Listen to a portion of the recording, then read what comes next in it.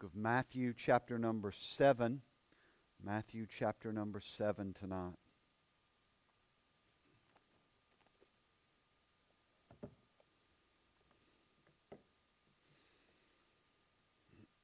Matthew, chapter 7.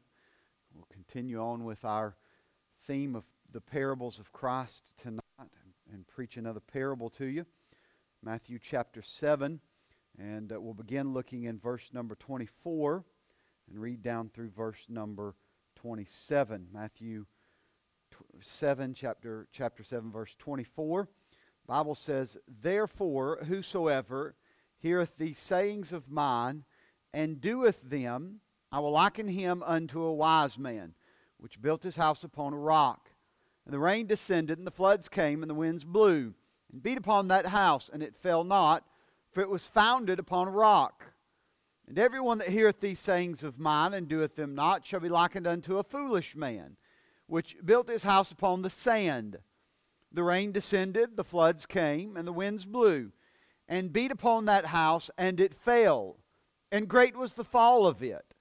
And it came to pass, when Jesus had ended these sayings, the people were astonished at his doctrine."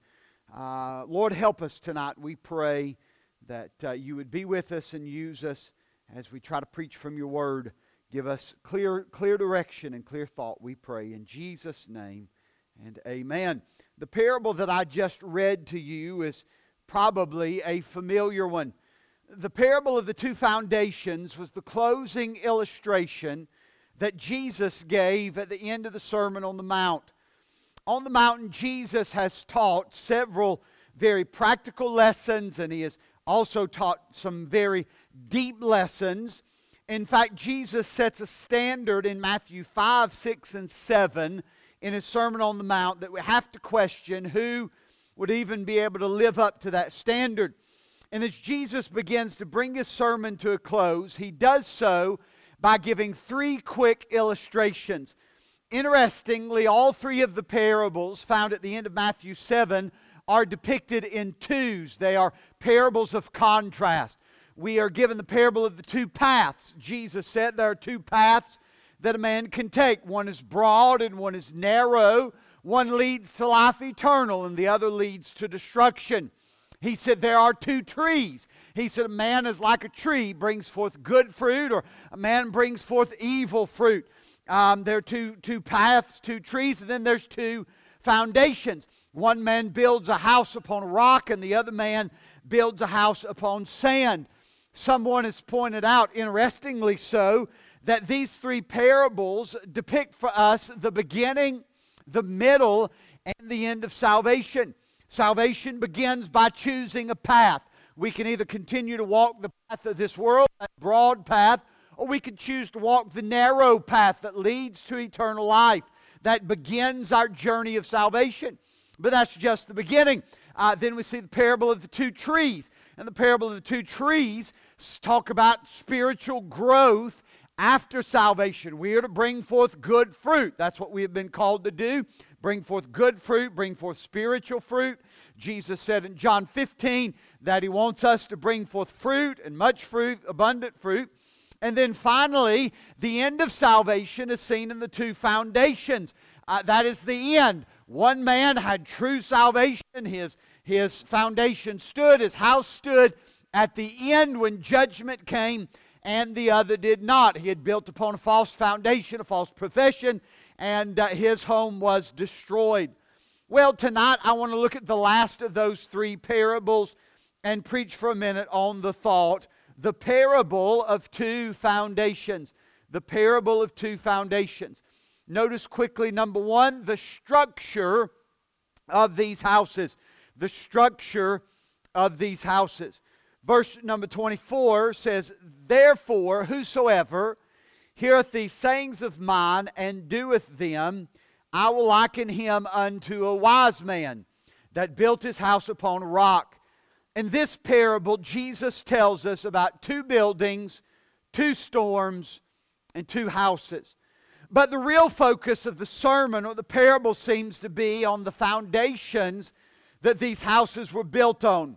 When the storm comes, and inevitably the storm does come, When the storm comes, one house stands and one house falls.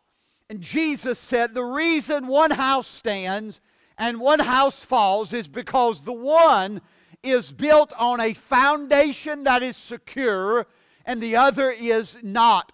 Now, if the focus of the parable is the foundation, and I believe it is, we must understand what the foundation is Jesus is talking about. If the foundation is so important that when the storm comes or when the end comes, one stands and the other falls, it is imperative we know what the foundation is. So I would ask you tonight, what is the foundation in our parable? You would say, well, preacher, that's easy. One of them's a rock and one of them's a sand. And I know that. That's what Jesus said. But again, this is a parable, so we know it means something. I think we can easily discover what the foundation is. Jesus said this in verse 24. He said, therefore, whosoever, and mark these next words, heareth these sayings of mine and doeth them, I will liken him to a wise man that built upon a rock. Verse number 26, and everyone, and here's the phrase again, that heareth these sayings of mine and doeth them not, shall be likened unto a foolish man that built his house upon the sand. Now Jesus, as I said, has just finished preaching one of the greatest sermons the world has ever heard. And at the closing of the sermon, he tells his listeners, the man or the woman that hears his words and does them is like a man building his house upon the rock. And a man that hears his words and does them not is like a man building his house upon the sand. You see, the foundation of the parables is the Word of God. That is the foundation that Jesus is talking about in this parable. The man or the woman that builds their lives upon the Word of God has built upon a strong foundation. The man or the woman that has built their lives upon the Word of God is built upon a sure foundation. The man or the woman that has built their house upon the rock has built upon a stable foundation. But the life that is not built upon the rock, but the life that is built upon the shifting sand of this world is soon to fall. Now this is interesting. I've never seen this before. As I was studying this week, I discovered something. Notice with me what the foundation is not. Notice what the foundation is not. Just prior to this parable, Jesus, speaking of the day of judgment, makes a statement in verse 21 and verse 22. Jesus said in verse 21, not everyone that saith unto me, Lord, Lord, shall enter into the kingdom of heaven, but he that doeth the will of my Father which is in heaven. And many will say unto me that day, Lord, Lord, have we not prophesied in thy name, and in thy name have cast out devils, and in thy name done many wonderful works? Now on the day of judgment, there'll be many people that will have said the right things and done the right things, but still find themselves lost. And after saying that, those two verses, Jesus immediately goes into the parable. Whoever hears the words of mine and does them is like a man that built upon a rock. Therefore, I think I could say it this way. Our words are not the foundation. Our words are not the foundation. In verse 21, Jesus said, not everyone that says, Lord, Lord, will enter into the kingdom of heaven. There will be men and women, therefore, that will have said the right things, that will have spoke the right things, but they did not build their house upon the Word of God. Religion to them was something they talked about, not something they built their life on. Religion was something they said, but it was not something they really did. They said the right things, but what we say is not the foundation. Words are not the foundation. Verse number 22, works are not the foundation. You see in verse 22, they cry out and say, Lord, Lord, we have preached in your name. We have cast out devils in your name. We have worked really, really hard in your name. But none of those were good enough to get them into heaven. Now make no mistake. All of those things are good. It's good to preach a sermon. It was good to cast out devils.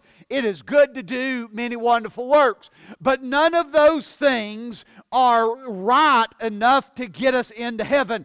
Those things are good, but not good enough. If we build our life upon words and works, then our life will surely crumble in the day of judgment. Salvation is not based on either one of those things. We don't have to look very far in the Scriptures to know that's true. Judas said all the right things. Judas did all the right things. On the night Jesus revealed to His disciples that one of them would betray Him, they never believed it was Judas. They in fact started to question, is it I?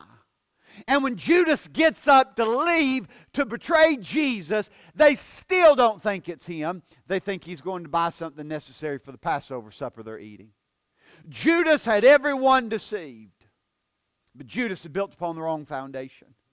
You see, the foundation that Christ tells us to build upon is the foundation of hearing and doing the Word of God. Obedience to God's Word is the only sure foundation. It's interesting, both men in our parable want to build a house.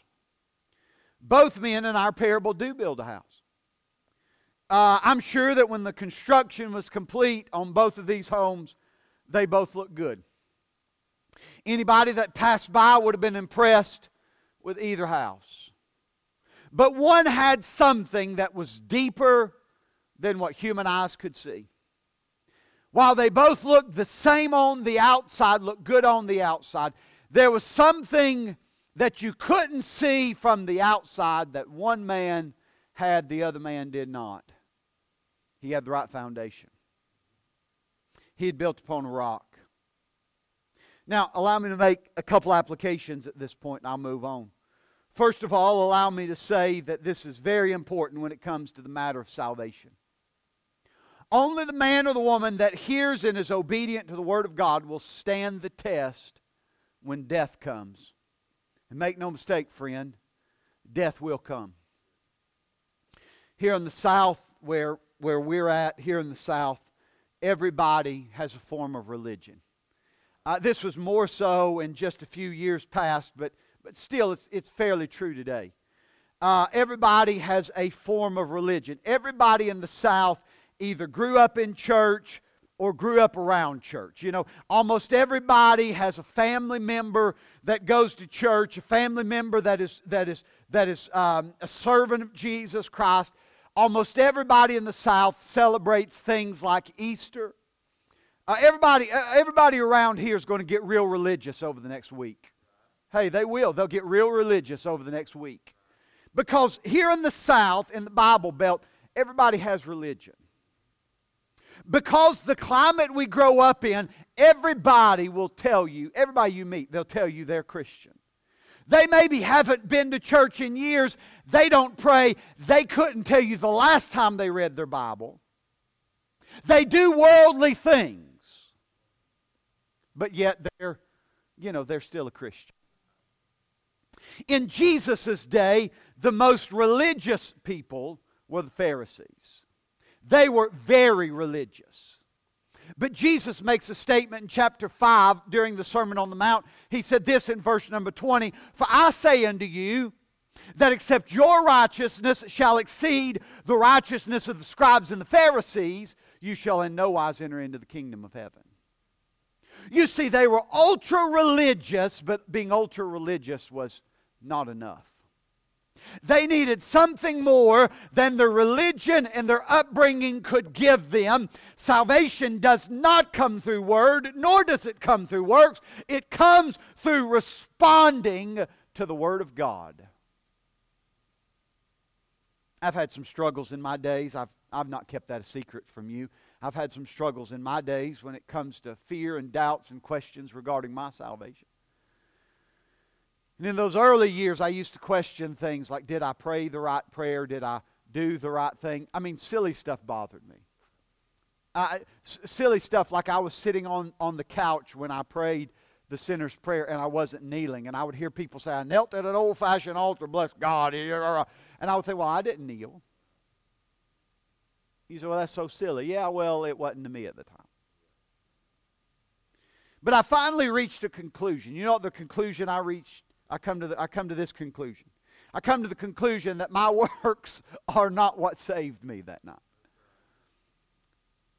It didn't matter if I was kneeling, if I was sitting, if I was standing, if I was doing a headstand.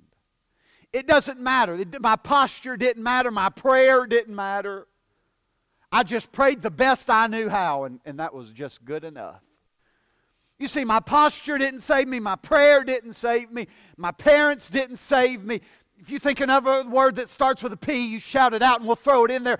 That didn't save me. Let me tell you what saved me that night. What saved me is that I'd heard the Word of God. We had been in a little Baptist church in South Knoxville, and God had been giving me His Word, and I'd heard the Word of God, and I responded to it that night. And that was good enough, friend. Good enough. Secondly, let me point out that not just our salvation must be built upon the Word of God, but our lives must be built upon obedience to the Word of God. I believe that our marriages struggle when they're not built upon the foundation of the Word of God. I believe that our relationships with our children and our parents struggle when it is not built upon obedience to the Word of God. I believe the way our way of conduct struggles when it is not built upon the foundation of the Word of God. You see, God's Word is not something we talk about, but it rather is something that we live every day of our life. Every decision we make, every interaction that we have should be handled in obedience to the Word of God. A couple weeks ago, I spoke at a marriage retreat in Pigeon Forge, and for 2 nights I dealt with couples. One night I dealt with a couple that was struggling, and another night I dealt with a couple that was successful. And I told my wife before the marriage retreat, I said, everything I'm going to say this weekend is so elementary. It is so simple. I almost feel embarrassed to say it. It's so elementary. Because for 2 nights I stood in front of a room full of couples, and I said, if you're going to have a successful marriage, you've got to serve God. That was it. That was the secret. Because every relationship must be built and founded upon the Word of God. And if we build our lives upon the Word of God, we have built upon a foundation that is sure. When the storms of life are raging, what's built upon the rock will stand. So I see the structure of the house. Number 2, I see the storm that came upon the house. The storm that came upon the house. Verse 25, the rain descended and the floods came. And the winds blew and beat upon that house, and it fell not, for it was founded upon a rock. Verse 27, the rain descended and the floods came and the winds blew and beat upon that house, and it fell. And great was the fall of it.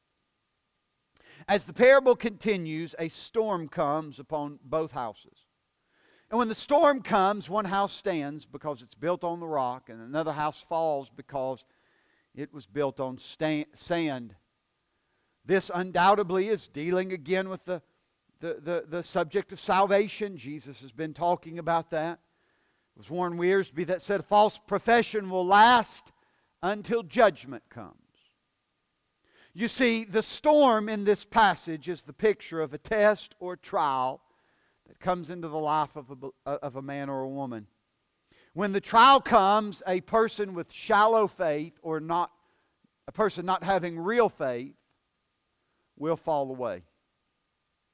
I've seen it. I've seen it many times. I've been in church for 20 plus years, and I've seen it many times. Somebody will come into church, they will remain for a short period of time, then something will happen and they drift away. It may be a trial the church faces. It may be a trial the individual faces. It may be a trial they face as a family.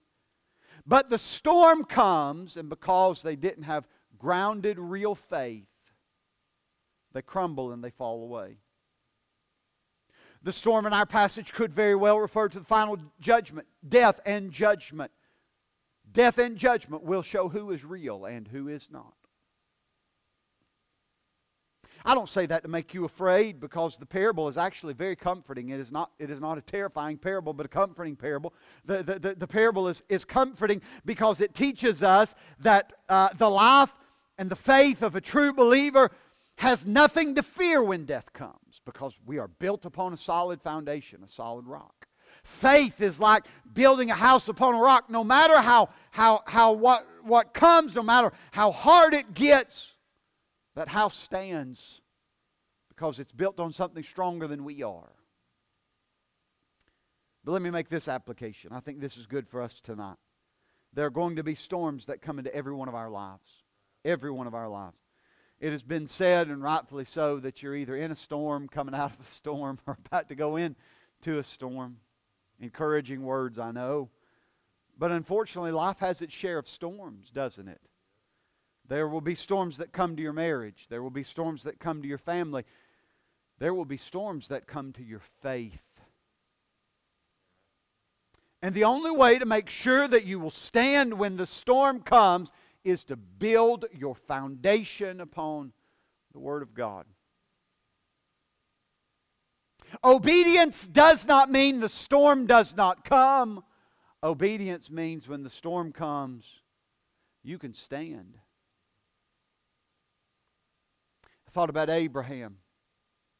Abraham was asked by God to do something very radical. We know the story of God asking him to offer Isaac on top of Moriah. You talk about a storm. We're talking about a boy that he loved more than his own life. This was the promise of God to him. This was his heir, the one that was going to make him a great nation, the child of his old age. He loved that boy. And God said, you got to take him on the mountain, and you got to offer him as a sacrifice. And that could have shook Abraham's world. That could have shook Abraham's world. But Abraham was a man of faith. Abraham had built his life upon faith. It was faith that let Abraham say at the bottom of the mountain, me and the boy are going to go up yonder and worship, and we will return. It was faith, Hebrews 11, that said in the heart of Abraham, if I offer him, God will resurrect him, because he is the promise of God in my life. What could have shook him and destroyed him did not. He stands on top of the mountain and says, God is Jehovah Jireh, the God that will provide. Because he had faith. And when storms come, we need the foundation of the Word of God. I've been battling some things recently in my own life and in my own heart. Longer than I care to admit, I've been fighting some things for probably the past couple years. And it has been a storm. And there are days it's better and days that it's worse, but it has been a storm. And I'll be honest with you, friend, there have been days that I didn't want to see. But this has been the thing, the only thing that has gotten me through some of the things I've dealt with. When I have fears and doubts and questions, I'll sit at my little desk in the mornings and I'll open my journaling Bible up and I'll start to read. God will take just mundane, simple passages and just things jump out at me, and God begins to reveal things to me, and I start making notes in my Bible. Oh, it's so wonderful. You say, what is that? That is me trying to build my life upon the foundation of the Word of God. And I suggest you do the same. Because it may be okay in your world tonight, but there's a storm a-brewing, friend. And I don't know what you'll face tomorrow, and I don't know what I'll face tomorrow, but I know that God's Word is sufficient to get us through whatever storm we face. I see the storm that came upon the house. And then lastly, and I'm done, I see the shock that came when Jesus told about these houses. Verse 28. And it came to pass when Jesus had ended these sayings, the people were astonished at his doctrine. For he taught them as one having authority, and not as the scribes. When Jesus finishes his sermon, the people are amazed. They are amazed at the words of Christ, and they are amazed at the authority in which he speaks them. They said, the words that man speaks are not normal. They are powerful. And tonight, I submit to you that God's Word is just as powerful as it was 2,000 years ago when Jesus spoke it. This Word of God is powerful enough to change your life, secure your life, bring stability to your life. The only thing you've got to do is open it up and read it for yourself. And if you read it for yourself, you know what you're going to do? You're going to be astonished. And you'll say, never a man spoke like this man. Brother Scott, get us a song. I'm done. If there's somebody here tonight